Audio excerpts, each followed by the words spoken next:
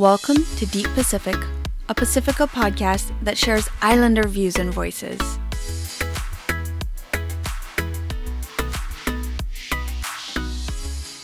I'm Kalani Regis, your millennial indigenous host who can't draw or play an instrument to save her life, but I can definitely admire the people who can. We are recording in the third week of August 2020, when Black lives all around the world still matter. RIMPAC is still happening in Hawaii. I would like to begin with the acknowledgement that I am recording on Guahan, Ki Islas Marianas, currently a territory occupied by the US. I am not from here, so I am a settler.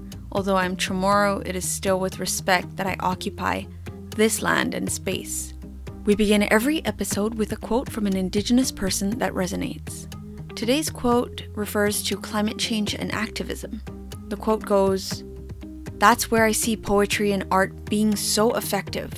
It can't exist without science, without politics, without some type of work. But art can contribute something entirely different, and it shows a human face to these issues." That quote was an excerpt from Kathy Jetno-Kitchener, who is a Marshallese poet, spoken word artist, instructor, author, activist, co-founder, and director of the Marshallese environmental youth nonprofit called Jojikum. She graduated from UH Manoa with her master's in Pacific Island Studies and has a collection of poetry entitled Yepjaltok. I hope I am not butchering that. Poems from a Marshallese Daughter. She has performed poetry for national news networks and at the UN, and she is currently a climate envoy for the Marshall Islands in the UN. She is also one of the candidates for the Pritzker Emerging Environmental Genius Award. She speaks on the power of poetry and the role of art in the global struggle for climate justice. You can find many of her videos on YouTube. I will include a link to the video where this quote is taken from in our show notes.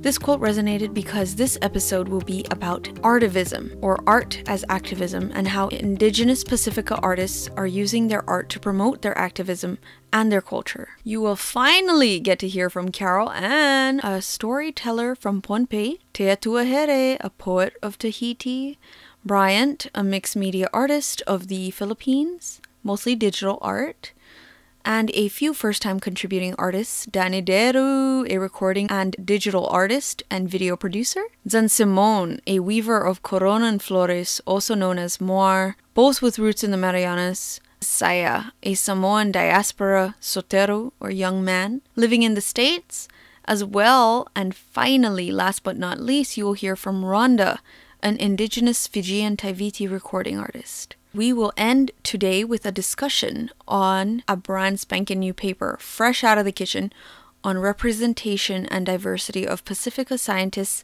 in academic institutions in Aotearoa. So, let's do it. Let's dive in.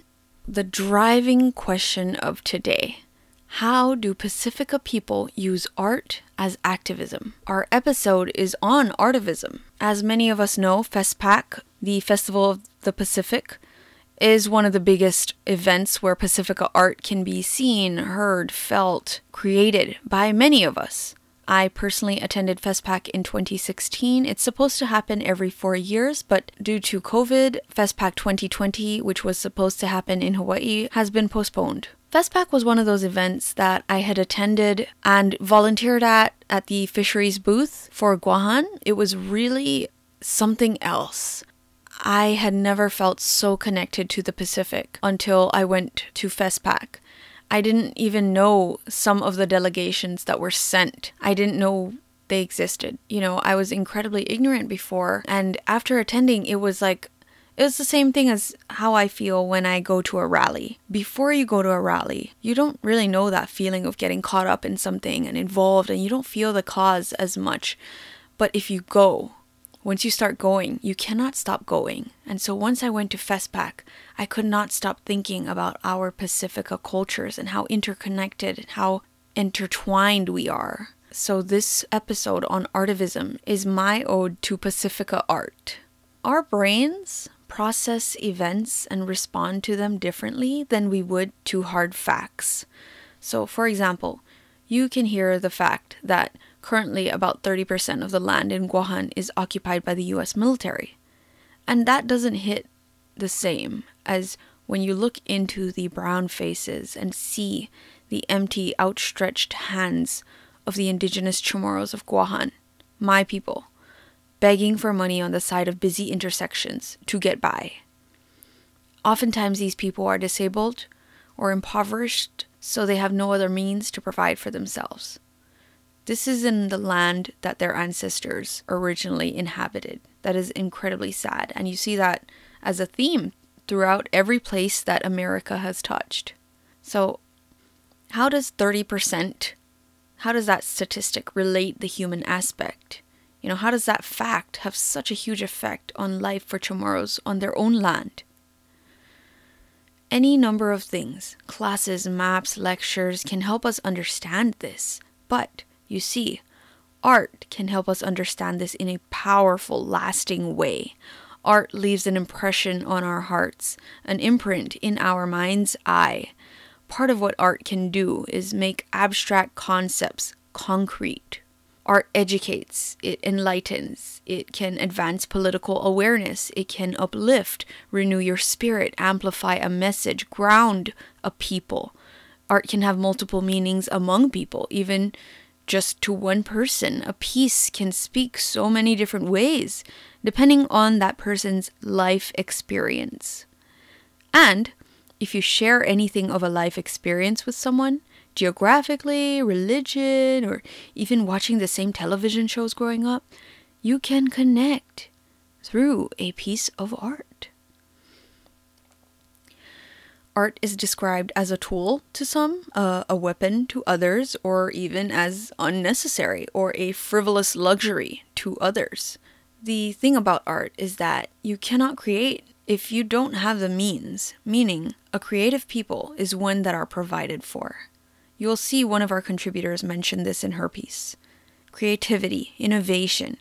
It's hard to accomplish when you're worrying about where your next meal is going to come from, or your kid feeling sick and you have to bring them to the hospital and you can't afford the bills, and so you have to work more. It's hard to create in those circumstances. Hard, but not impossible. Although art doesn't always solve the world's problems, it definitely serves as a function, as being necessary for change. What we're doing as activists, it may not be enough, but artists give us the necessary steps on the way to enough. And I just want to be clear, I am no artist. The closest way I can reach art is through my words. The best way I know how to is to promote and uplift the voices of artists who are much more talented than I in that department. And so, without further ado, let me do that. Our first contributor today is Carol Ann from Pohnpei. Kasalelia. My name is Carol Ann Carl, and home for me is the beautiful island of Pohnpei in the Federated States of Micronesia. I am presently a settler in the Kingdom of Hawaii on the island of Oahu. I am a storyteller, and my art form is storytelling. The mediums I use to do so, most often than not, are written and spoken word poetry. The stories I tell are Pohnpeian origin stories. In some pieces, I try to include stories from the rest of the Micronesian region. In Pohnpeian culture, my ancestors used storytelling as a means to pass down knowledge to the next generation. In this way, as time and logic change, these stories allow my community to interpret past events in ways that are relevant to their present. Origin stories are more than just stories. They are our indigenous history. Although Western education has taught me that history is defined as a written record of the past, as a Pohnpeian, I understand that history is not simply ink scribbled on paper. History is not static. It cannot be understood solely from one perspective. History is as dynamic as the ocean my ancestors call home. It lives in the lineages tattooed on our skin, the movements in our dances, and the vibratos in our chants. Oral history, by its own nature, breathes. It is our past as it lives and breathes into our present and as it continues to breathe into our future. Taika Waititi put it best when he said, "We are the original storytellers." For Oceania, storytelling is an art form rooted in the history our ancestors wove into their sails and used to guide their canoes across vast stretches of ocean. The word for origin story in Massaninpompe is soypat. Soy means story, and pat is the root for a word that means to plant. A seedling is a sign for birth and the beginning of life, which is what our soypat, our origin stories, describe. The birthing of our islands from the ocean to the mountaintop and the birthing of our people. In telling these origin stories, we sow seeds of the past into the ears of those who hear them. Whether an individual chooses to take care of these seeds, encouraging them to take root in their consciousness so that they can in turn plant these seeds in anyone willing to listen, is their own choice. A seedling is the role I hope my art plays in artivism. A reclaiming of indigenous narratives, an empowering of youth by showing them that their history is an ocean from which the multiplicities of their identities erupt as islands.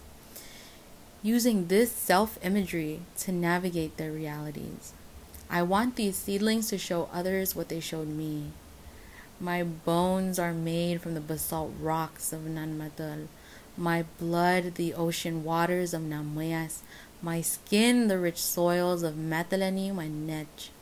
That every drop of ocean, every ounce of rich soil that makes up Pohnpei is beautiful, and because I am Pohnpeian, I am an extension of my island's beauty wherever I find myself in the diaspora, just as everyone is an extension of their motherland. Pohnpeian oral tradition, the methodology through which I learned it, taught me that our history, the sheer knowledge of it, is our life force. Imagine a cup filled with water. The water in that cup is your life force. Sharing the oral tradition is like tipping the water little by little out of your cup. That act is seen as giving bits of your life force away, which is why traditionally, Batabat storytelling is an intentional act that does not come freely. Sharing comes at a cost. Knowledge, origin stories, that life force is something that you have to wait for. It's not something that is asked for, because asking would be intrusive upon someone else's life force. I am indebted to the men who are so willing to give their life forces to me. Some of them have passed on well before their time. Part of me thinks that because storytelling is a male-dominated space where I'm from, they just kind of assumed that I wasn't actually listening as they shared those stories with me while we were sitting and drinking sakao because I'm a girl. I've come to understand that they shared these stories with me because they saw that my cup was empty. I needed that life force as a young Pohnpeian girl who has lived the majority of her life in the diaspora. They saw my hunger for it. They saw my desperation to understand myself as a post-colonial Pohnpeian girl in a post-colonial world. I started learning when I was 12 years old when we moved back to Pohnpei, and started practicing storytelling when I was about 16. Because the way Pohnpeians tell stories, it really does take that long. And I'm still learning. My storytelling found tangible evolution in 2018.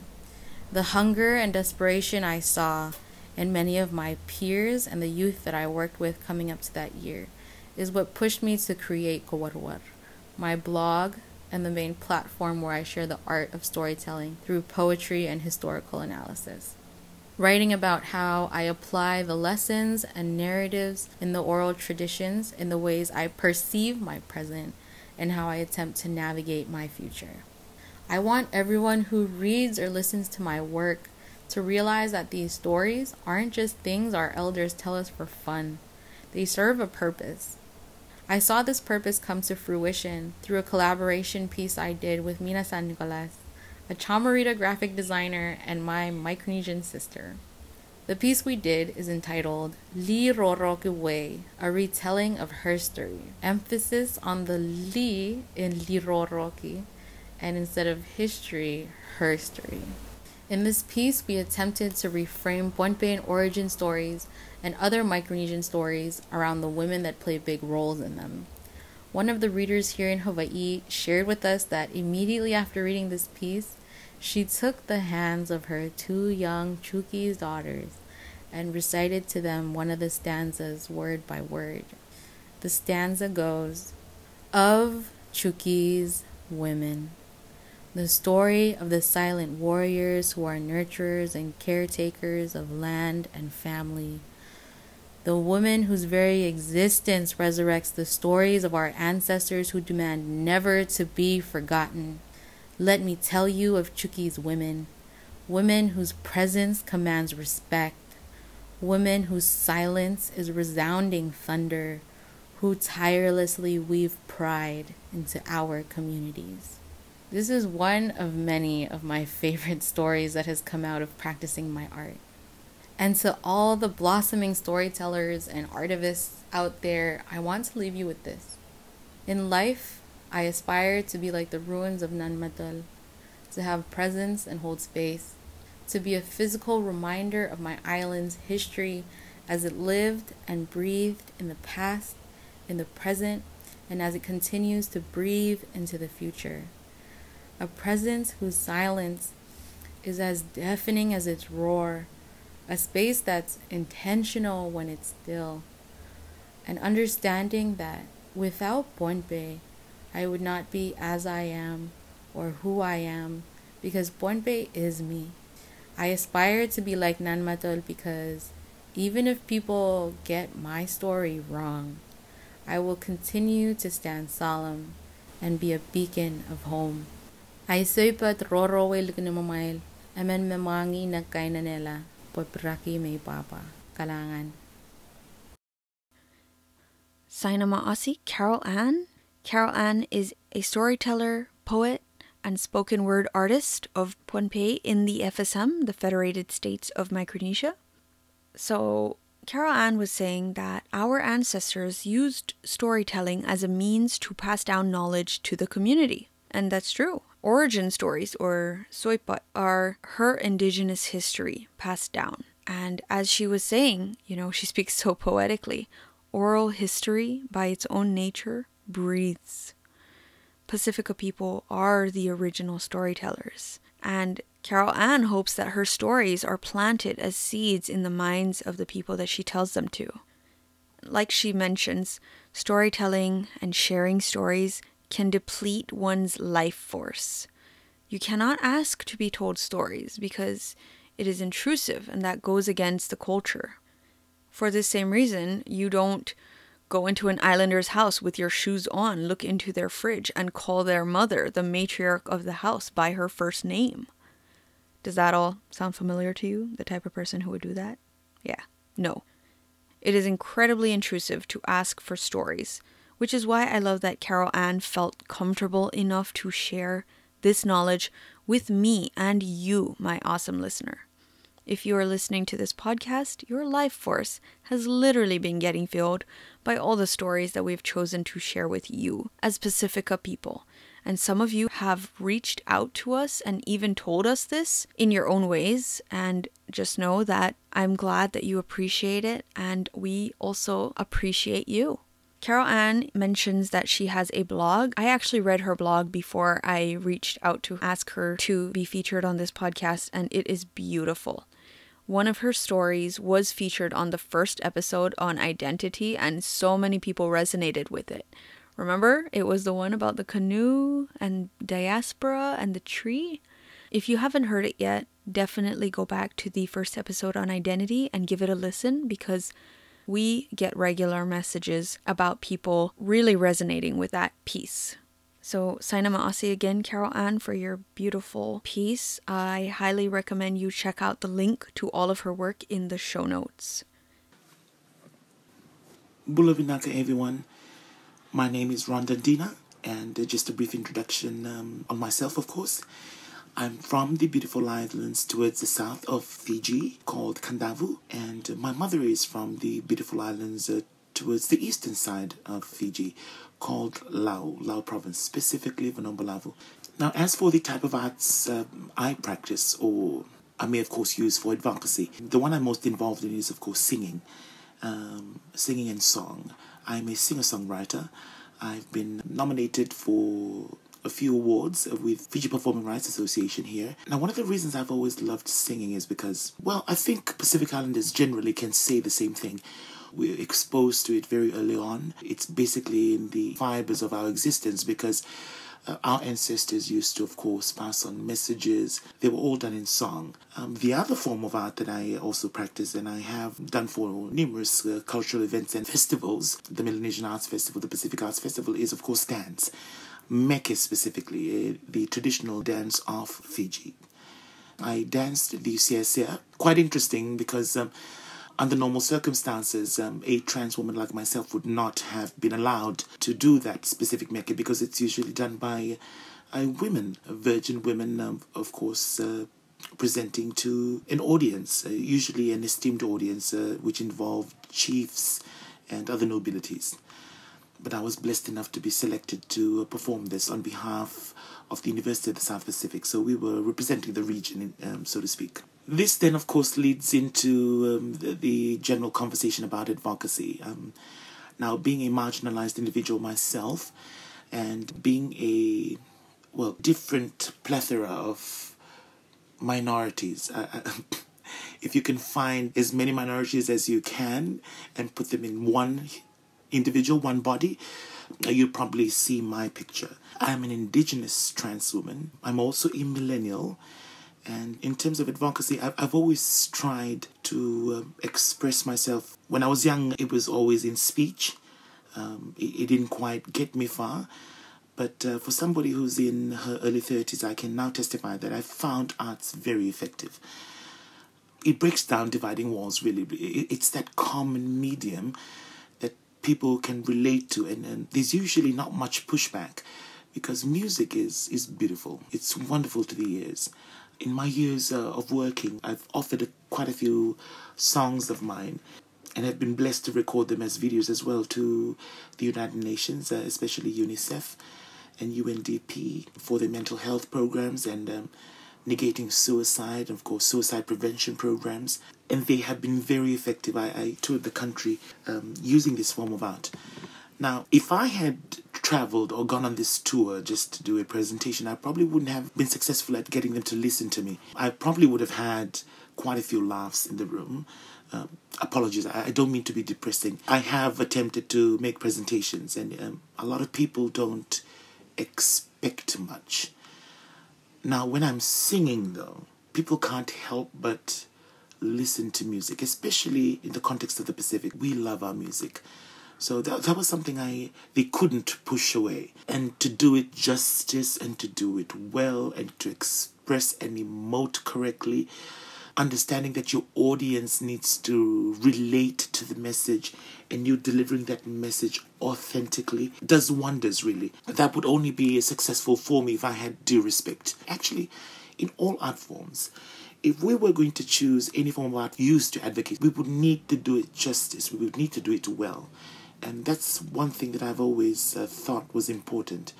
If I was going to sing and I was going to spread a message that was important for society to understand and absorb and analyze and then interpret correctly, I would have to do it well. And I'm sure a lot of people listening can also attest to this. The only way anybody can be successful in what they do is if they do it well and if they do justice to the form of art. Now, with regards to meke, the traditional form of dance that we use here in Fiji, especially the kind of meke that I was given a chance to actually perform, I know for a fact that I wouldn't have been allowed to perform the Seasia under normal circumstances. But the only reason I was allowed to do so was because I actually did well at it, with comparison to the other beautiful ladies who were naturally born women and who were allowed to do it without question. And that was the only way I got ahead with it. I performed it, I respected my culture enough to do it well, and I ensured that I I was unrivaled, really. And if I had to perform the Mecca all over again, my audience is the best feedback. If they loved what they saw and they got the message and they thought that I did it true to its original nature and its authenticity, well, there we go. Why shouldn't I do it again? And why shouldn't I let other people know that that's what's important, especially for me as a trans woman? With singing, I've been doing it ever since I knew that I existed, really. I don't remember doing anything else. I weaseled my way into every single space available. As a child, my mother was of course, a staunch Christian, and specifically with the Assemblies of God denomination. Now, that church is well known for having worship teams. Usually, our repertoire would be mostly black gospel. Or if you witness any of my music, you'd find the inspirations from this, from black gospel contents. At the age of maybe 3 or 4, my mother noticed that I had a gift for singing. On Sundays, my mother would request if she could have a special number. But really, she was making this request for me. So she'll make a request that I'd like to give a special number, blah, blah, blah. I'd like to call my son up. And that would be the routine every Sunday. And that's exactly what drew me to religion, loving religion, because of the space that was provided for me to express my art form. That was back in the West, where I was raised, and I found myself in the capital, which is in the Central Eastern Division in Suva, and I was surrounded by other singers who just had access to a better platform. I got introduced to these platforms and then started recording and releasing the content out onto these different platforms, social media. There's quite a few on YouTube as well, and the rest is history. Now, with regards to Mecca, I was exposed to Mecca when I finally joined university through the Oceania Center for Arts and Culture and Pacific Studies. Obviously, I couldn't settle with doing the the macho moves. So I committed myself to doing the women's choreographies better than the women themselves. That was the only way I'd be allowed to do it, if I went above and beyond what was expected. And because I was constantly going to be compared to those who were born biologically women, I had to do better, and I had to do it justice.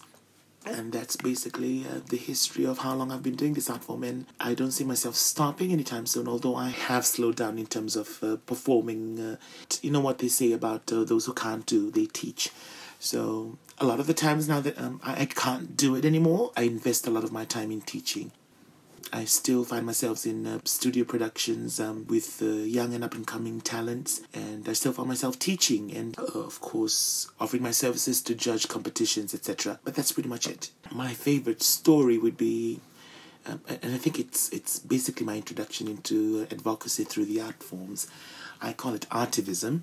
Back in 2008, I went on a series of performances at the Coral Coast here in Fiji. The Coral Coast is lined with 5-star hotels. We did a series of performances at different hotels. Now, at Naviti, I was told that part of my repertoire to perform that day, along with 2 other gorgeous gentlemen who were going to be singing backup for me, we were going to perform Isalelia. Now, the backstory to this song, it's a gentleman's homage to a lost loved one at sea. There's a lulling music to it, and it's quite sad, but quite beautiful. The harmonies are gorgeous, and our harmonies in the Pacific are beautiful, incomparable. You can't find them in any other mainstream culture, really. Our harmonies are gorgeous, and if you hear most of our songs, they're quite deep and rooted in emotions. You'd find the same thing in this song if you get a chance. So if you go onto YouTube, you can search for the song. It's called Isalelia. Now, I went on as normal performing this at Naviti, with a bit of a crowd, of course, but never noticing the individuals. But I stayed true to what I had mentioned earlier. I had to do justice to performance, and I had to, of course, emote the message well enough for my audience to understand. After the performance, and a few weeks after, I thought I did well, out of the many performances, of course. After returning to the capital from the Coral Coast, we received an email. They were pursuing to collect our emails all of this time, 3 weeks, and they finally got it.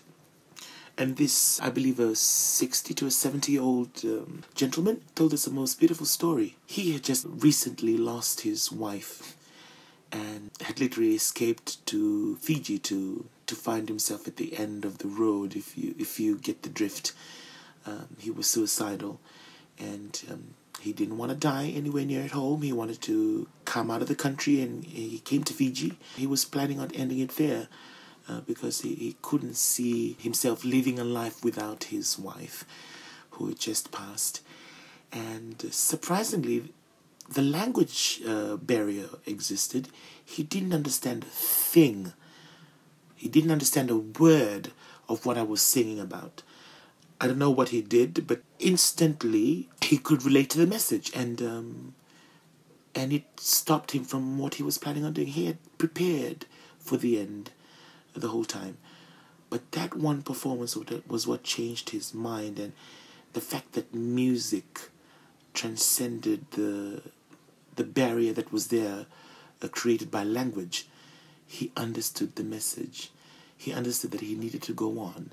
The memory of her was enough for him to survive and go on living a life and being a better human being, because that's exactly what our loved ones would have wanted. They wouldn't want us to be dwelling on in a state of depression.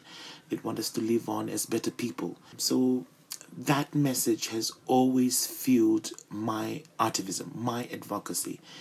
If I can change a life, any life for the better, if I can give people hope, I should keep on doing it. And that's exactly the message I want to leave with everyone. If you're going to choose any art form, we as Pacific Islanders, we live and breathe it. It flows through our veins. Understand the message, understand the platform, understand the art form, respect all three, and express it well. Thank you so much for the platform, this particular platform, so I could share my little testimony, and I hope it inspires anyone out there, really. So thank you so much. All right, so Saina Ma'asi, Ms. Rhonda, for your beautiful insight into your rich culture and life experience. Rhonda is Fiji's first Indigenous trans woman who is a recording artist and practices both the art of song as well as that of Indigenous dance called meke. Art breaks down dividing walls. It's a common medium. Rhonda mentions that having the gift of a great voice, diligence and perseverance in the form of her dedication to her arts was what made her able to enter spaces that traditionally she would not have been able to exist in. And I have to admire her tenacity. That was because she did all of those arts well and did justice to them. Rhonda used her art to spread the beautiful message of compassion to the youth and to people to prevent suicide. And how beautiful is that? As a trans woman, she loves her religion because growing up, it provided her a space to express her art, and that is always great. As I mentioned before, if you can maintain your ties to your religion, it is a great thing to keep that religion close. Keep your faith close if you are able to, because those connections are what you need. As Rhonda got introduced to better platforms after she moved away, she was then able to use those platforms to spread her message and representation. Her beautiful story really shows the kind of change you can make if you're just given a platform. And that is what we are all about, Biba Pacifica. The song in which Rhonda mentions is called Isalelia, which I included a link to in the show notes, and it is so beautiful, truly. Highly recommend you check it out. Saina Ma'asi Rhonda, your piece was incredibly special. Okay, why don't we take a break before we listen to the next contributor?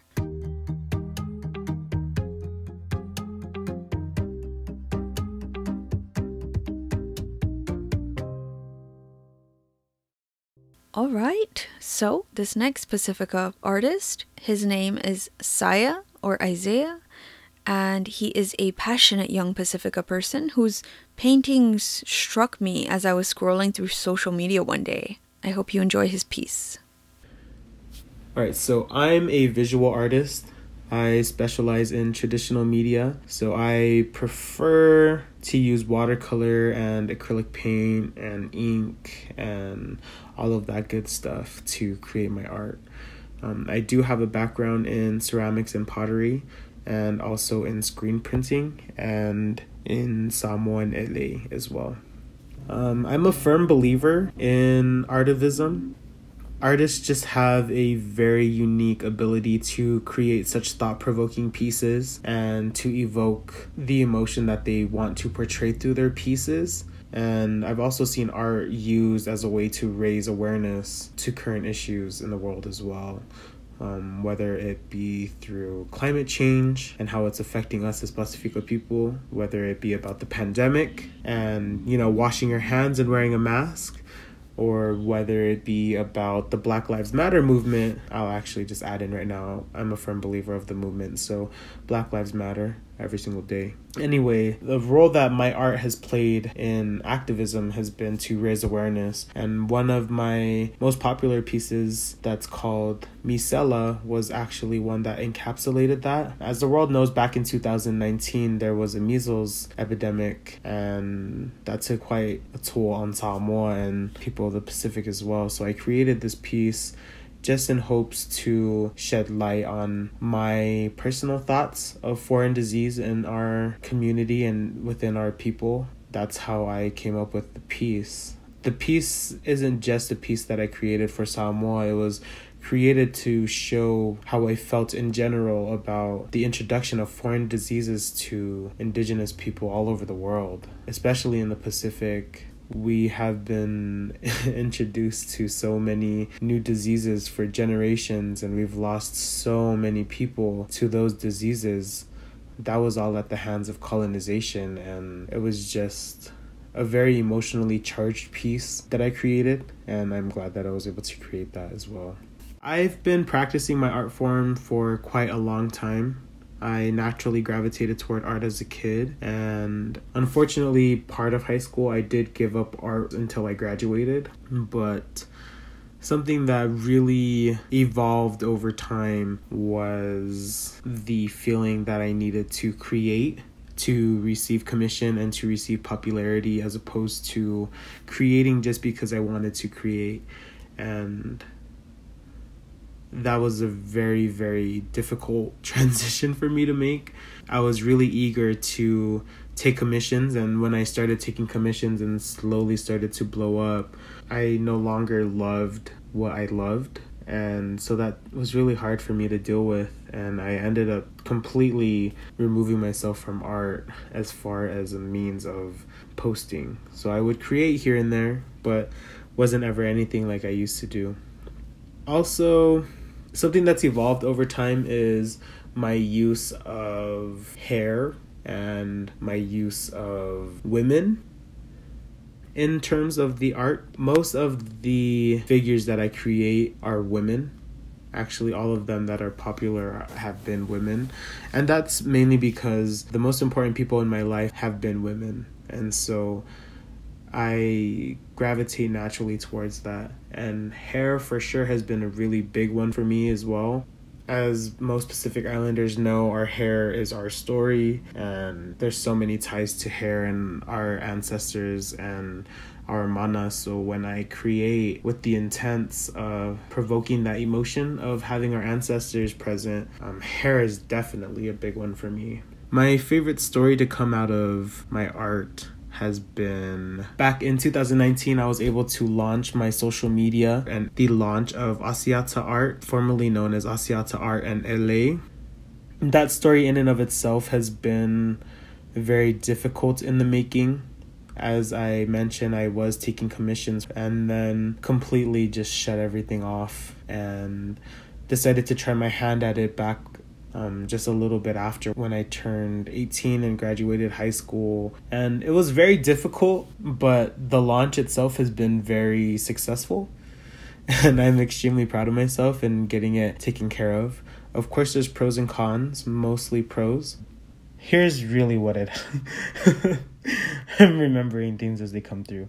So I actually decided to clean up my Instagram, and I received just this random prompting to just go ahead and create a separate art page to separate that from my personal feed, then I kind of just went all into it. And it's my favorite just because I felt like I had lost touch with myself. I guess in the sense of creating this art page and creating Asiata art was more so me creating myself. It was me reestablishing myself as an artist and me getting back in touch with who I am as a creative. That story has been one of resilience. I'm super proud to see what I have been able to create and the spaces that I've been able to seek out and exist in. And it's just been a very big roller coaster ride. And it's amazing. I mean, this is an opportunity in and of itself, even just being on the podcast. And I'm so grateful for the platform that I had to get me there. But yeah, thank you. Feel free to follow my Instagram. You can keep up to date with everything that's going on. And my Instagram handle is Asiata Art. Feel free to search me up there and keep in touch. And have a great day. Saya Maasi Saya. One of his most popular pieces was the painting that he was referring to called Misela, which is striking to say the least. Something that he mentioned that evolved over time was his use of hair and the feminine form. And I have to say, after taking a look at his Instagram page, I can definitely see that evolution, but also it is beautiful. To me, many artists' use of hair has always struck me when it was something that they were actually good at. And Saya is actually good at it. But you can tell that he's young and starting out, but not by his art necessarily. So I highly recommend you check him out. If you ever see Misela, so it's a portrait of a anonymous woman, a womanly figure. She is wearing a tuinga as well as a ula fulamanu and an ulale. I hope I'm not butchering that. This is something that is worn, it's a traditional Samoan lei, and it's traditionally worn by the high chief's daughter or son. It is usually worn for Siva Samoa or Samoan dancing. And according to Saya, the lae is traditionally made in a very specific way, and it is hopefully being revived now because the pieces that go into this outfit are so intricate and special. Saya was telling me that the ulale is made out of boar's tusk or sperm whale teeth, which is just crazy and awesome, and Samoans are really cool. So if you look at his piece, you'll see that everything is very specific. Everything is drawn very specifically. And then not only that, but the coloration is spot on for a Pacifica person. It is a very beautiful shade of brown. And she's also wearing a mask. Saya uses that to signify the measles epidemic in Samoa. It struck Samoa particularly hard in 2019 due to the number of people who decided to not vaccinate their children. And unfortunately, many children were lost. And so Saya's piece was really speaking to that loss. And I highly recommend you check it out. I will include a link to his Instagram page in the show notes. Buenas noches, na anu sidanyat. Sumasagatsu kitsu tampinfu, kitsu tano kalpuya, lo tatagwahans and saipa ni mangafau.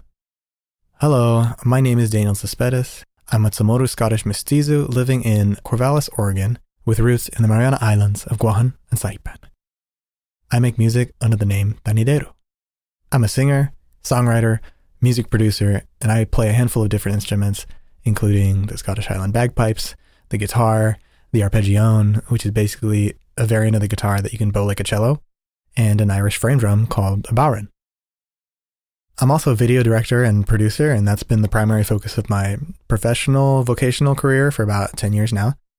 I've spent time working on documentary films all over the place, short films here and there, and a couple feature films, including Laika's Kubo and the Two Strings.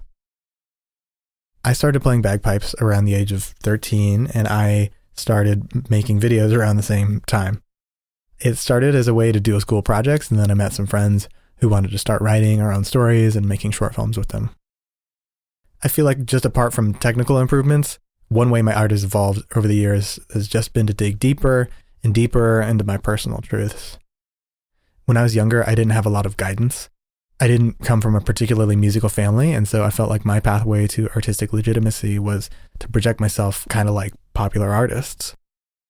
This was, of course, very confusing and often embarrassing, being exposed as a teen to a very Anglo-Eurocentric media industry in the 2000s.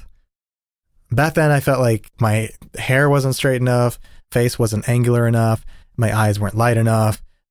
So it's been a big reclamation for me to position myself within my art and say, this is my story, this is how I experienced it, and this is the way I want to tell it. To me, finding your voice is more about inquiring into your deep truths about how you feel about your life. Coming to where art meets activism, I feel like when most folks are advocating for a cause, there's a focus on appealing to logos and ethos, that is, logic and reason, and credibility and ethics. But the missing part of the puzzle there is, of course, pathos, emotions and feelings. No amount of shouting statistics and numbers will at least initially beget an emotional response from somebody. So I feel like effective activism is all about balancing cognitive engagement with emotional engagement. The mind and the heart is essentially what I'm talking about. So when I started thinking about this idea, I felt like there are 4 primary ways to categorize art in sociopolitical activism. Those 4 categories are imaginative art, informative art, combative art, and restorative art. So with the first category of imaginative art, Indigenous futurism is one of my favorite things to talk about in art in general. If you've heard of Afrofuturism, it's the same thing, but for Indigenous peoples globally.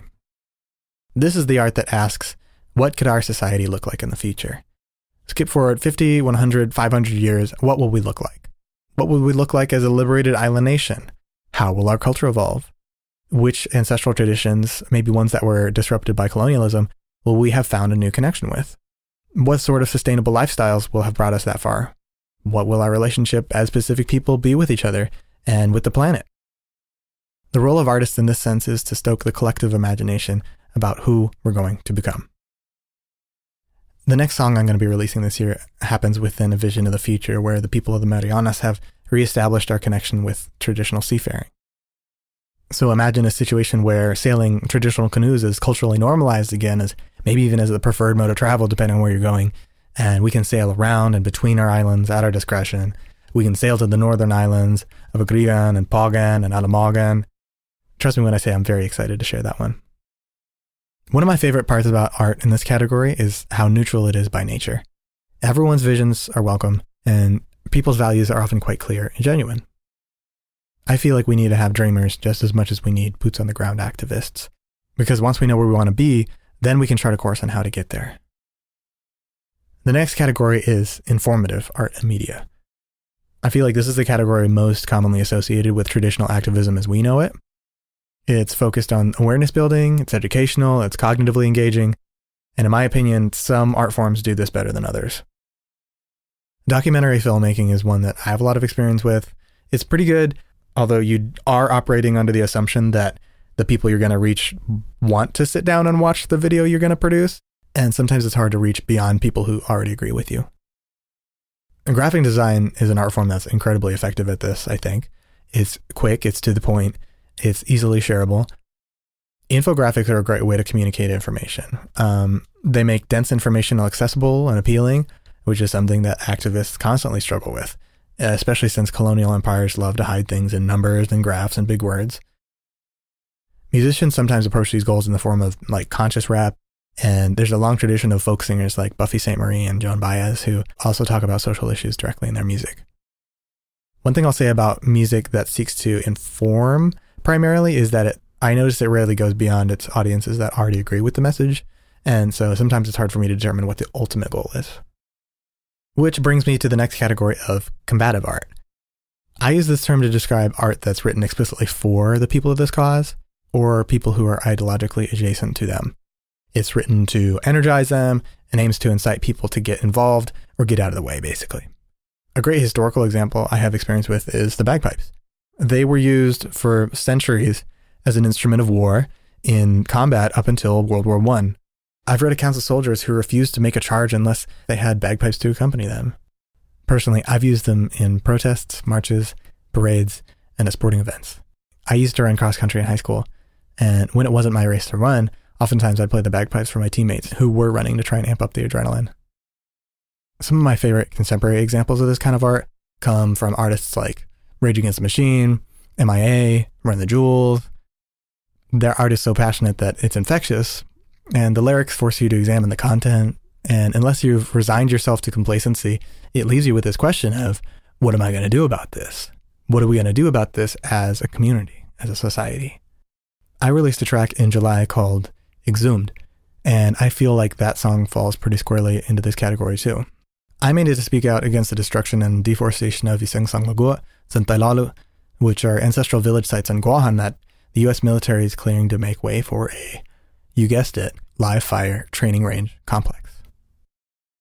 So the military loves to center themselves in every narrative, but especially when they're stealing land and resources, they'll say something along the lines of, is necessary for national security. But I wanted to flip that narrative on its head and say, no, you are trespassing here. You are disrespecting this land. This narrative is one of our island and our ancestors who lived in synchronicity with it. And so the song's message is actually pointed at my fellow Tsamoru Manyelu. I say, they said they want to shoot their guns at Nanamu. So what say you? And in Tsamoru, Nanamu means your mother. So that can be taken quite literally since we're talking about our foremothers' graves being desecrated here, or it can refer to the island itself, Nana Guahan, our original provider of life. So all that is to say, in the context of the song, now that we've consciously acknowledged what's going on, you don't have a choice to go back to ignoring it. So how do you really feel about this? It's my belief that there are many Chamorros who are subscribed to support anything the U.S. military does because of how painful it would be to acknowledge the powerlessness of where we find ourselves. To see how little we truly matter to those people and to their war machine is such a heavy thing to face. How does one even begin to reconcile with the loss that we've experienced as a result of colonialism at large? This brings me to the final category of restorative art. This to me is the most overlooked category of art as it relates to activism, and it might be a little counterintuitive at first because it is focused somewhat individually rather than communally. So when we come together as a community to enact change, we put our personal differences and baggage aside for the sake of the common objective. This is great for the movement, but who takes care of us at the end of the day? Some of us may not have the support networks that others do, and for me, that's where art comes in. I feel that mental health and emotional wellness is so important to just our own longevity as activists. Mental health is also just a widespread issue all across the Pacific, and so I like to give particular emphasis to this category. Whereas all the prior categories are generally focused on the outward work of activism, I like to think of this as the inward work, which is just as essential. Even from a productivity standpoint, if the way we approach activism leads us to mental breakdowns on a regular basis, we can't serve our movements. We can't serve our islands without resilient hearts and minds. And that's what this kind of art is good for. Personally, I feel like art can serve as an entry point into grief and other deep emotional processing that I lack the cognitive vocabulary to accomplish by myself. Growing up, I wasn't taught how to grieve, or that it was important. And I don't necessarily blame my parents for that either, because I don't think they were given the tools to know how to grieve themselves. I suspect this might be the case for many across the Pacific too. You know, there's this pervasive belief that showing emotions is a sign of weakness, and that emotions are best kept hidden from the community. Music has personally been the source of the greatest emotional catharsis I've ever experienced in my life, and I think there's immense power in acknowledging our personal truths, however heavy they are, whether that's something like, I feel broken, I feel lost, or I feel hopeless. These are things that I feel like most of us experience, but typically hide from each other for the sake of the outward work, or for the sake of others. It kind of makes sense why that is, but it doesn't serve us individually to operate that way. Music helps me honor my emotional experience in ways that I don't always know how to do in the company of others, and sometimes I don't know how to do it at all. They always feel like the most terrifying thing before I realize what they are, but the truth is that when I turn towards these feelings instead of running away from them, I have no choice but to feel the weight of what they carry. And maybe those moments are super heavy and exhausting, but I always move through them feeling renewed energized, and more centered in myself. Which is basically to say, if I want to show up for others, I have to show up for myself too. Anyway, these are the 4 categories where I feel like artists can be real assets to activism through our work. I don't think I ever start out a creative project with the idea of doing something in one of these categories, but sometimes if I'm stuck, it helps me to think like, what am I trying to accomplish with this song, or like, who is it for? So, Dankulu na sai na maasi kalani haani zantumas for the privilege of being on the Deep Pacific podcast. I really enjoyed the chance to get to speak on this topic since it sums up so much of what gives my life and my work meaning. I personally can't wait to see what the future holds for Indigenous artists all over the world. So, hasta aquí. Sai na maasi. All right. Sai na maasi Daniette, or Danny Deru, for your awesome and surprisingly educational and beautiful piece. Daniette definitely appealed to my mind and heart with his piece. He is a singer-songwriter as well as a video producer and plays a couple of instruments and, basically Superman and cool person, definitely. He says that his art evolved by digging deep into his personal truths. I loved Daniette's vulnerability and how open he was to exposing his truths so that we could see his process and his evolution. And I gotta say, it's beautiful. He puts forth a great question. What could our society look like in the future? Indigenous futurism. Who are we going to become? Great things to think about, definitely. Daniette released a beautiful song recently, and he was referring to it in his piece called Exhumed. That was his way of his activism, speaking about how the military stole Chamorro lands and trespassed and disrespected them. They say they want to point their guns at your motherland. What say you? Can you ignore this now that it's in front of you? And he's speaking specifically to the Chamorro people. Me. I'm one of them. And you know what? I've actually, once it was in front of me, I never ignored this fact. I consume anti-military and military propaganda just so that I can be very informed of this. I know that it's incredibly traumatic. It's not for everybody. Definitely consume as you are able to. I'm really happy that there is a Chamorro artist out there talking about social issues in his music in a different way. So thank you, Daniette, for the lovely art you put out into the world.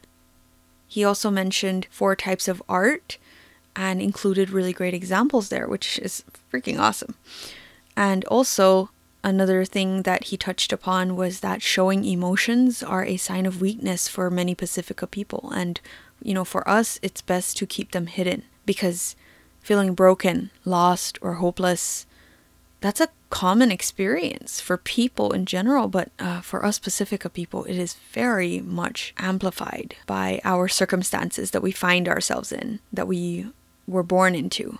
And sometimes we must embrace and feel the weight of that heaviness. And when we do, if we can use art to center ourselves, then we can face those feelings head on. And from then on, we can re-energize ourselves and gain meaning in our lives by continuing to advocate where we are able to.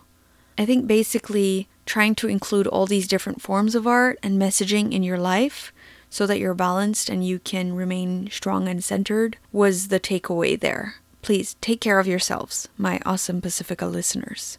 And find Danny Deru's music on Apple Music or Spotify under that name. Check out some of the links to his art. I will post them in the show notes. Aloha, naimbag nga aldaw kada kayo amin. Kumusta, mga kasama? My name is Bryant De Venecia. I am a Filipino settler in the occupied Kingdom of Hawaii. I'll be continuing the conversation about artivism. For me, art is both healing and fighting. I've always been doing art for as long as I can remember. It started with an obsession with abstract art using oil pastels as a kid, and then I transitioned to watercolor to recreate my favorite landscapes. Now I do digital portraits. Art for me is recreating beauty, defiance for its impermanence and fleeting nature. My growth as an artist is aligned with my journey of self-love and being proud of my identity as a queer immigrant Filipino settler. When I paint portraits, I focus on the beauty of brown skin and eyes, how light reaches and reacts to the surface of our body, things that I never saw growing up, learning about Western art and history. I've discovered how challenging it is to paint darker skin tones, how it requires me to be more intentional of the process. For example, mixing beautiful red hues of mahogany or rosewood with the soothing yellow of ripe mango, balanced by the cool blues of the sea. How combining these colors in very delicate amounts creates the warm tones of our skin and values of clay, copper, bronze, and honey. Each brushstroke is an act to capture the beauty that is a lot of times forced to be invisible. Art played a big role in decolonizing my mentality and unlearning colorism and internalized racism, which are things that I've learned growing up in the Philippines. It is both humbling and empowering to learn from other artists of color who constantly challenge our thinking, the way we see beauty and worthiness. Joshua Luna, a Filipino comic book artist, pointed out in one of his work, quote, "For Filipinos and other people of color, drawing your face is a radical act when media and other institutions teach you to hate it. From an early age, we are taught to erase ourselves and other people of color, but self-love puts us back in the picture," unquote. This spoke deeply to me as a Filipino artist who first learned about the Renaissance and modernism before I was able to study the way my people did art. It is mind-blowing how art is deeply intertwined with our identities. Before colonization, to create something is to breathe. We sculpted the faces of our Anito or ancestors, created beautiful yet intricate writing systems. The Tiboli women in South Cotabato weaved tinalak, patterns they saw in their dreams, which is for them a spiritual experience. Our cousins from the Ifugao carved magnificent terraces into the mountains of Banawe to feed their people, although a lot of these practices have been erased due to imperialism and continued exploitation of our lands. The artistry remains in our people's blood. Art is also the center of my work as an organizer in the labor movement. I am currently working as a communications organizer with the labor union Unite Here Local 5 in Hawaii, where we represent workers in the hospitality and healthcare industry. The majority of our members are Filipino and other Pacific Islanders who, because of so many layers brought by colonization and capitalism, are forced to work in the tourism industry, which exploits us, the land, the cultures, and the people. I see my work in communications as the one who creates and prepares the canvas for stories. It may be about an immigrant hotel worker fighting for better wages for their families, or a frontline healthcare worker organizing for workplace safety. We make sure that these stories and voices are heard everywhere, whether it be through photos, videos, flyers, social media content, news, banners, and protest signs. We use these different artistic media to tell stories that would otherwise be unheard, and to take up spaces that would have been occupied by our oppressors. Art, for me, became a strategy in the trenches of the labor movement and our daily struggles as people of color. A part of me resents the violence of it.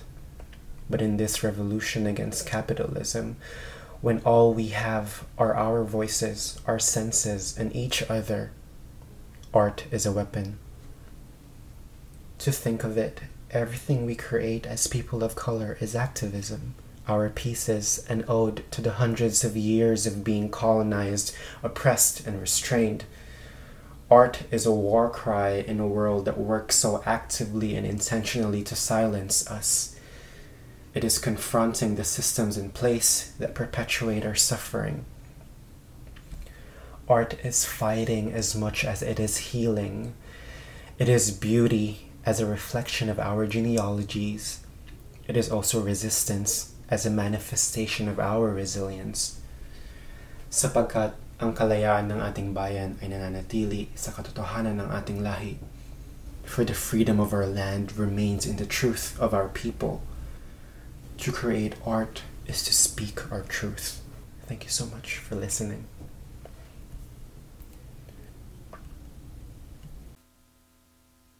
All right, Sainama Aussie Bryant for your beautiful, insightful piece as always. Art is both healing and fighting for activists who use art. Practicing art as Indigenous people really forces you to practice your art with intentionality, as Bryant mentioned, because even in the artistic world, some of the most iconic pieces, the Mona Lisa, the Greek statues, the mythologies that are celebrated, are also white. So, who do we turn to as Pacifica artists and creators for pieces of inspiration, for mentorship, for muses? What iconic pieces do we know? Why are so many of the pieces we see not celebrated more? I wish we were educated more on our myths at school, growing up, and that is really something that needs to change. Bryant says that he uses art and digital media in his job as a labor organizer and communications, as the one who creates and prepares the canvas for stories of the people in the labor union he represents. So he uses art as a strategy, as a tool, and that is incredibly smart and a great idea.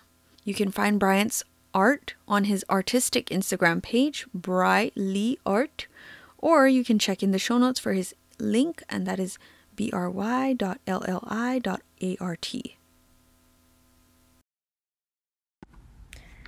Buenas and half a day, everyone. My name is Simone Perez. I am a fourth year attending university in Hawaii, born and raised on the island of Guam.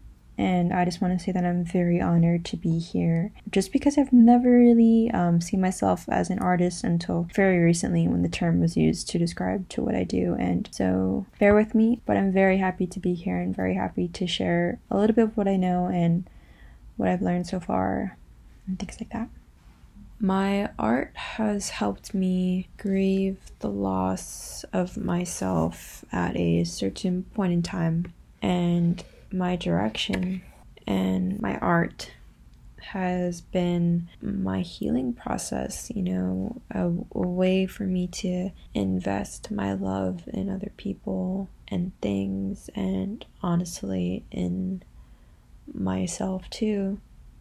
My art has helped me grow in a direction I honestly never thought was possible. And most importantly, it's given me hope. When I first started to make marmars or flower crowns or lepo'os or hakules, whatever you feel comfortable calling them, I was really going through it. I thought I was in the final steps of what I was going through at the time. Healing is definitely not a linear process. It is definitely something else. I was coming out of this feeling very similar to what could be called high functioning depression. I don't want to self-diagnose or anything, but it could be. And when you're back home after being away from college, you can't really avoid what you're feeling, and you kind of have to deal with it. I know that when you're making marmars or working with flowers, basically, you kind of have to be thinking these happy and good thoughts and things like that. But in retrospect, and quite honestly, I don't think that's how I was feeling at all, deep down. Very deep down, like Mariana's Trench, deep down. I had so much more to unpack looking back at it now. Before I came back home, I'd buy myself a bouquet of flowers almost every week, which is definitely a habit I couldn't bring to Guam, where the average bouquet cost maybe, good bouquet, cost maybe $35 to $45. I also started to make marmars because a good friend of mine had also started to make them as well. Flowers and marmars in general are things I've always greatly appreciated and never really thought to take part in any way. As I started to make these marmars like a little over a year ago, I'd like to think it really helped my healing process and honestly who I am as a person in general. Throughout this, I became set on continuously making them, practicing and experimenting, things like that, and giving them to the different people, mostly women, but honestly I love seeing them on men that have helped me develop a better sense of who I am. And it was really my way of putting my love I couldn't give to a certain someone into something I loved, or people that deserved my love or helped me find the courage to love again in a way. And so the love was always there. There was always just some days the pings of sadness were definitely higher frequencies than normal. But I mean, what is art without the intense emotions we all feel? Art would be very boring if that did not exist in any artist. But anyways, when I went back to school, it definitely got a lot harder to practice. I think one of my favorite things in the beginning when I first started was it took me less than an hour to make them, like after I kept doing it. I'm not going to get into like the technical things, but yeah. And then so when I actually made them every once in a while, the handful of opportunities I had to make them, it took me like 2 hours, not including the time it took to like pick the flowers around campus or anything, or separate it, whatever. But then again, like those were very peaceful 2 hours that was in contrast to my busy college life. So the magic really didn't happen again until I came back home a couple months ago, which was honestly because of the pandemic. And since then, I've been able to really feel the reality of my dreams. I feel as if I've grown in all directions or aspects possible, and I'm constantly doing so because, well, if you stop growing, that honestly means that you are dead. And I'm praying for a long life.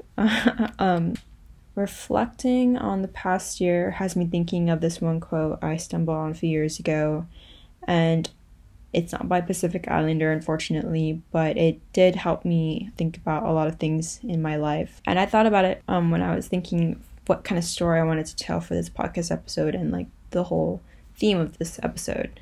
It's by Howard Zinn. It's to be hopeful in bad times is not just foolishly romantic. It is based on the fact that human history is a history not only of cruelty, but also of compassion, sacrifice, courage, and kindness. What we choose to emphasize in this complex history will determine our lives. If we see only the worst, it destroys our capacity to do something. If we remember those times and places, and there are so many where people have behaved magnificently, this gives us the energy to act and at least the possibility of sending this spinning top of the world in a different direction. And if we do act in however small a way, we don't have to wait for some grand utopian future. The future is an infinite succession of presents, and to live now as we think human beings should live, in defiance of all that is bad around us, is itself a marvelous victory. And to me, this is honestly the role that art plays in activism.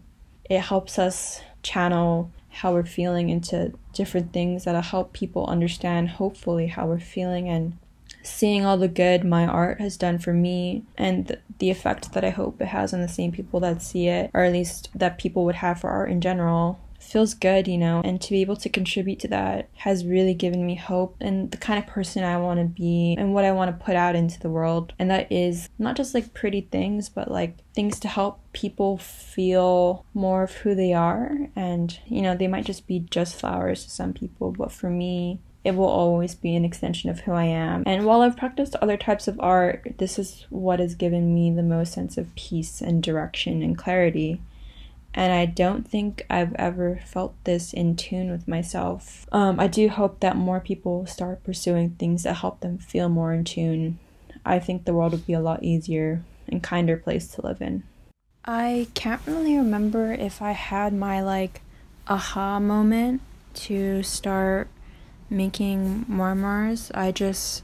I really remember seeing my friend text me about it, I think, or she posted it, I can't remember. And then it's really bad that I did this, but it was like midnight, and I actually just went right outside and picked a couple flowers, which I know now is not very good to do. And also the leaves I used, if you ingest them, are poisonous. And yeah, I've definitely come a very long way.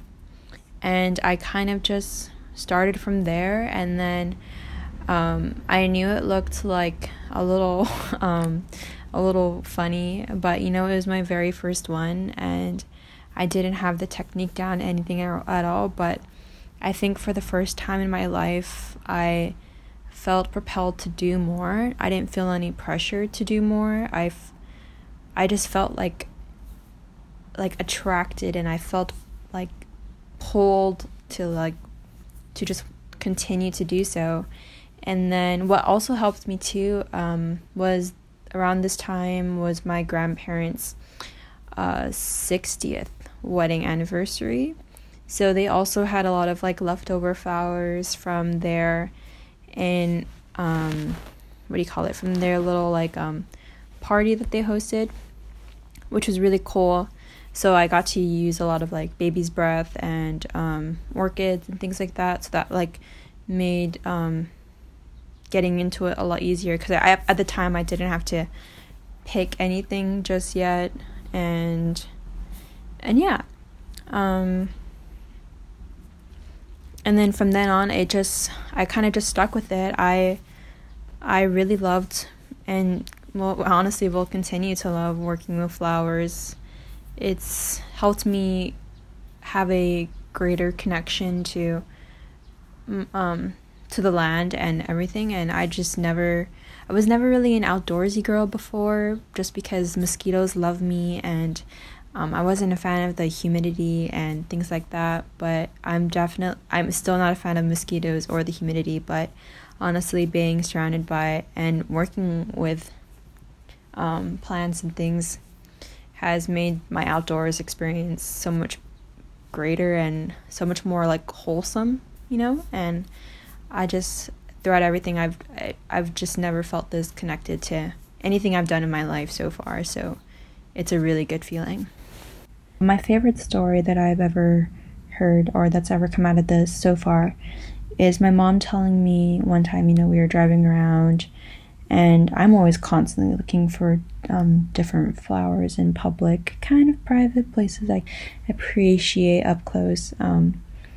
And she told me, Simone, I never really noticed all these different flowers and all these different beautiful plants and things that we have on the island. I just didn't know they existed. And I feel like that's something that, it's a metaphor, kind of, to me at least, how a lot of people might view Guam in general, and that we just have so much to offer and so much is out there. And my main goal is to keep highlighting all the beauty that Guam has to offer. And yeah, thank you for listening.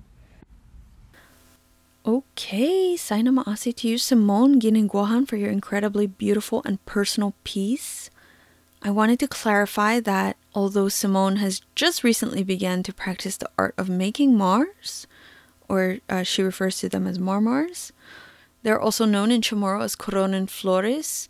It is already having a huge effect on her mindset, as she mentioned, and I can tell, because she says that she has never felt so connected to herself and to the outdoors before. And I love that. Feeling that connection, if that is what your art brings you, connection to things, to places, to people, then by all means practice art as much as you possibly can.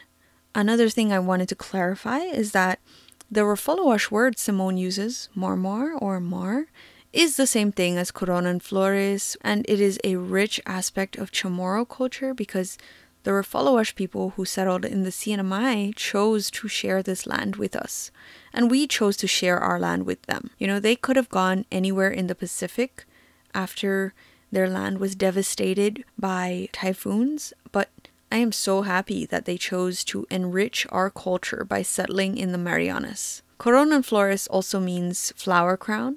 I am unsure of the significance of them in Refolowash culture, to be honest, because I am not Refolowash. However, that is definitely a topic that we can cover in a future episode.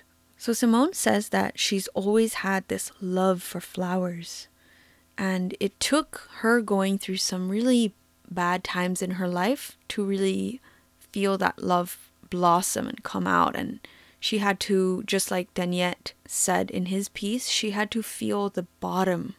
She had to go through it to emerge on the other side more whole and more connected to herself. And when she makes these Mars or Corona Flores, she's basically weaving a part of her love into every piece, and she gives that out to people.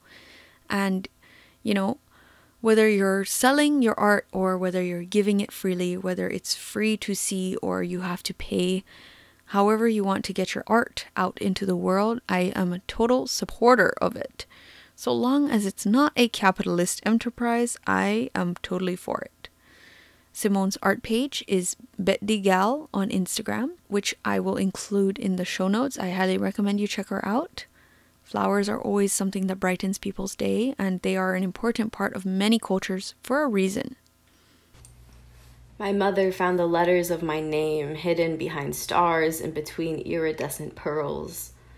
With her delicate fingers, she weaved ferns around hibiscus. The letters of my name stuck to her pareo like pollen. Here, love, stuck to her fingers like plumeria sap. Tiare tucked behind her ear, Atua arriving on translucent rain-soaked petals. Pitate hung in the air as she strung the horizon between tea leaves. Teotua Hiri. My name resonates in my na'au, reverberating against scar tissue, reminding me to breathe. We become our names. I wonder if my mother knew what she was getting herself into when she befriended the stars. I am a poet. It has taken me a long time to say that, in all honesty. I used to feel like an imposter or a poser when I would say that I write. But now my poetry is shared with Tahitian kids learning English back home in Tahiti. When I was 13 writing my first poems, I never would have thought I would be speaking on a podcast right now, sharing my poetry like this. This is truly my wildest dream. That's what art is. Our heart and soul made tangible, made literate, vocalized, seen, felt. When our tupuna lived in relationship with the land, they spent much time on art. Art has been a specialty in the Pacific for millennia, from the lapita pottery in the West to the dances across the Pacific, from hula to ori Tahiti, Maori ura, and so many more. Marshallese women are some of the most intricate and beautiful weavers in the world, creating stunning works of art ranging from jewelry to mats and blankets. We all know the importance of our tattoos. For Pacific Islanders, our tattoos are so incredibly special. Our tattoos are our signifiers. Our tattoos are what tells our fellow Pacific Islanders, I am one of you. We are of the same sea. This is my story. Miles away from home, the ocean has remained a connection rather than a barrier. When I was in San Francisco last year, I was walking down the street and saw a delivery man that looked like a Hawaiian uncle I would see working at home in Hawaii. Despite the aching, blistering cold, it felt like I was back home just for that moment. I looked closer and saw his sleeve slide up, revealing his Hawaiian tattoo. We belong to the same sea. We know the same land. We are connected even though we didn't know each other. I met a Maori woman on that trip too. She was my Uber driver. We started talking and I recognized her accent, so I asked if she was from Aotearoa. She was surprised that I knew she was from Aotearoa, saying most people guess Australia instead. I told her that I was Tahitian and that I know a Maori accent very well. She told me she was Maori and Fijian. We connected instantly, talking about the warm rains in our island homes, the beating sun and achingly beautiful ocean. She told me she missed how kind everyone is in the islands and how people on the continent aren't like that anymore. She told me of her experiences at an appropriated kava bar where the kava didn't taste right and the server's historical rundown was inaccurate. We hugged goodbye. My heart was filled with such warmth as I relished in the glow of her mana. As Pacific Islanders, poetry is in our blood. We come from the ocean's dualistic depths. Our minds are layered with beauty and intricacies meant to be shared and exchanged. This is why the Pacific is known for our musical talent. No sound is more healing than the Tahitian ukulele, similar to the Hawaiian ukulele, only more high-pitched. I can still feel the oli we chanted on the mauna with the kupuna defending their sacred land through dance and song, channeling Papa and Wakea themselves. Their movements were influenced by Mana'a Wakea herself. Their words carried the weight of decades of colonization and occupation. I would like to establish that my presence on the Mauna was in utmost respect and support of the Hawaiian people. I am a settler on these lands, though I come from the South Pacific and I'm indigenous. I love this land dearly, but this land does not belong to me. It is my duty as a settler and as an indigenous woman to fight for the decolonization and restoration of sovereignty for the Hawaiian Kingdom. Any less would make me a colonizer, quite frankly. But this is about art. One of my dear friends, Kahea, is an incredibly gifted Kanaka Maoli singer and songwriter. She stands in firm support of the deoccupation of Hawaii. Art is how our people gave thanks to the gods, gave thanks to the land and ocean we belong to. This has not changed. Our people still paint, draw, write songs about, write poems about, dance about, weave for the ocean and the stars and the land. This has remained constant in the thousands of years we have inhabited the Pacific. We must remember the importance of art in our lives. I am speaking from a position of so much privilege, and I hope to use this privilege to guarantee that all people are able to spend the time necessary to create. We must first establish the basic requirement that people are provided for, that people care for the land and relish in the fruits of their labor. Then we are able to create, fully, passionately, the way we were meant to. Maruru roa for listening. Saina ma'asi tea tuahere. I had learned the meaning of her name when I first invited her to be a contributor on the podcast, and I thought it was beautiful, but when she explained her name here in her piece, it really was something else. Poets have this power of speaking to our heart, like literally the very innermost depths of our na'au. And as she said, we become our names. I really do think that, because for me, my name is Hawaiian and I am actually Chamorro. I think that my name is a blessing because although I am not Hawaiian, I feel a connection to all of the Pacific, and this name really reinforces that connection. So Tea Tuahere's name, it's just so beautiful, and her piece was just so poetic and perfect as always. I joke around that her Antoa are going to have fandoms, and what they're going to do is one day they're going to engage in an epic showdown, and I would love to see that. But anyway, getting back to the point. As she said, art is our heart and soul made tangible, made literate, vocalized, seen, and felt. It is pottery, dances, chants, songs, weaving, jewelry, mats, blankets, tattoos, ukulele. It is our identity. It connects us, even when we don't know each other. She saw a man with a Polynesian tattoo and she already knew. She heard the lilt of Aotearoa in a Uber driver's accent. Our words carry the weight of decades of colonization. I will post the link to Tea Tuahere's blog in the show notes. I really recommend you check it out. She has so many great pieces there. One of her pieces will be featured on our Instagram and Twitter feed, so definitely check it out. Saina ma'asi Tea Tuahere again for your beautiful piece. It always shakes me to my core. Awesome. So that was the end of all of our contributors. I really appreciate every single one, and I hope you do too, my dear listener. I really hope you do. One last question I have for you today is, do you consider yourself a quote-unquote activist? Are you a Pacifica artist? If so, how do you use art in your activism? How has your art been shaped by that advocacy? Let us know. I'm super excited to hear.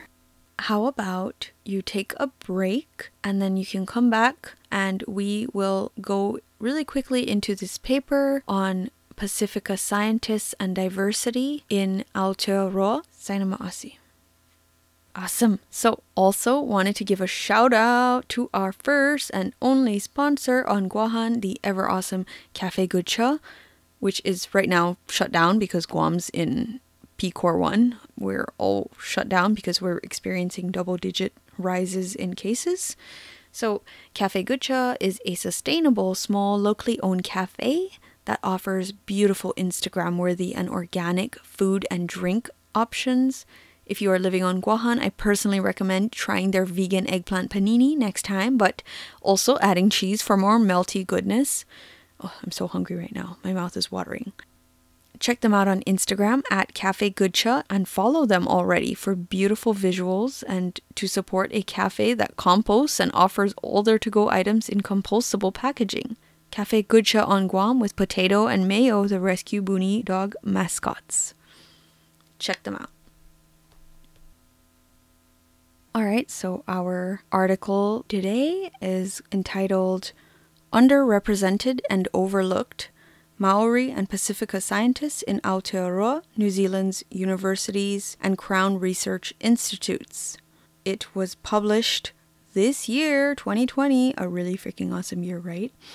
And it is by Tara G. McAllister, Sariani Naipi, Elizabeth Wilson, Daniel Hikura, and Leilani Walker, all of whom have ties to the Pacific or are Pacifica people, which is freaking awesome.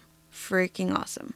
Tara McAllister has worked on numerous publications recently. She is a postdoctoral researcher at the University of Auckland, and she has skills and expertise in a number of fields, including biodiversity, water quality, ecology. This article was published by the Journal of the Royal Society of New Zealand, and it is very significant because it basically dives into the representation of Pacifica and Maori scientists in a Pacifica place like Aotearoa, right? So you would expect in a place like Aotearoa, it's a part of Oceania, that it would have a lot of representation from Pacifica scientists. But in actuality, the paper actually found that between 2008 and 2018, they collected data, and this data showed that the Maori and Pacifica scientists were severely underrepresented in Aotearoa's universities and Crown Research Institutes. So, although the universities could say all they wanted, that they valued diversity and they could include it even in their statement of values, this research found that actually there has been very little change in the overall percentage of Maori and Pacifica scientists employed for at least 11 years. And one university did not employ a single Maori or Pacifica academic in their science department between 2008 to 2018. That's 10 years of an oceanic university that did not employ a Pacifica academic. That is just nuts. So the paper says, we highlight the urgent need for institutions to improve how they collect and disseminate data that speaks to the diversity of their employees. We present data that illustrates that universities and Crown Research Institutes are failing to build a sustainable Maori and Pacifica scientists workforce, and that these institutions need to begin to recruit, retain, and promote Maori and Pacifica scientists. And honestly, I have to agree. Being that I am a Pacifica scientist in the making, I want to get into the field of coral reef biodiversity or microbiology or, conservation in general. And hearing something like this really affects me because it literally affects me. They even found that because data was not disaggregated by faculty, the data on the number of Maori and Pacifica academics was not openly available because it was all aggregated into one thing. And so it says that previous research has shown that very few Maori academics exist outside of Maori departments, and it remains difficult to access quantitative data on their lived experience as universities continue to silence reports. That makes sense, actually, that universities would silence reports because they don't want to know that they really only have all white people on their boards and doing research, and that they do these research to exploit the indigenous people, really.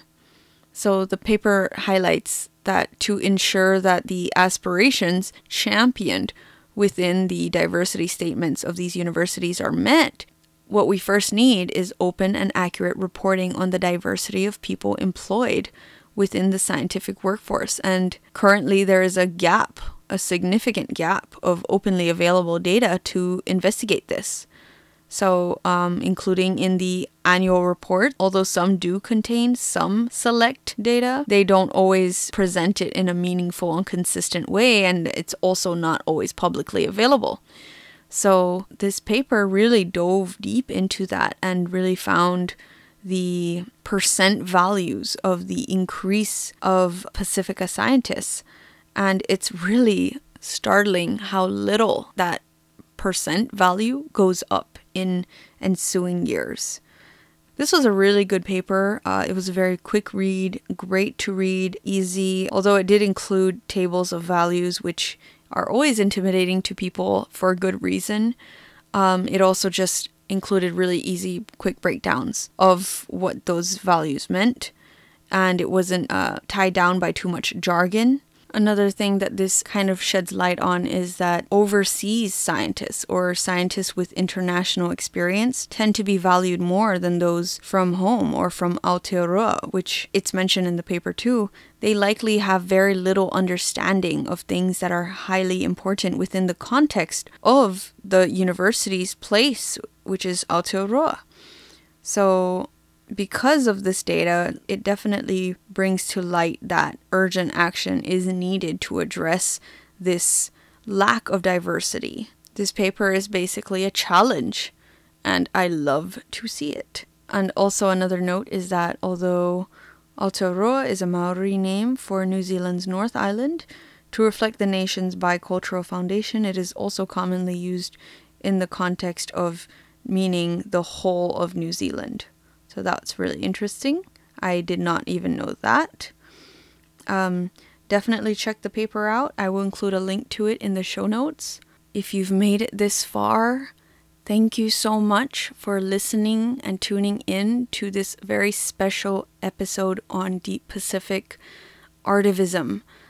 I feel like, although I'm not an artist myself, this topic speaks very strongly to many people, especially right now. Guahan is going back into lockdown because of our increase in COVID cases, and many other places also are in various forms of lockdown. Hopefully, here on Guahan, we are definitely praying and hoping for RIMPAC to be cancelled, for Hawaii's case counts on COVID to go down. But they, like Guahan, have no say in preventing new military coming in from the States, so I'm not very hopeful on that front. I hope that they can, but we'll see how that goes. Thank you again, and please, if there's anybody that you resonated with in this episode, reach out to us and let us know. Thank you, and in our next episode, we are kind of going back to the basics. I know we've been really diving into these topics, but it's also very important to get an overview of the basics. So we are going back to that on our next episode, because it will be on the subject of values, just values in general, Pacifica values. And I think that that's something that you'll definitely be able to hear from more people about. I hope that it resonates with you, my awesome listener. You will hear from us next time. Follow us on Instagram or Twitter at Deep Pacific Pod to keep up with our updates. Saina ma'asi. This is the end of the episode. I appreciate you and thank you for listening.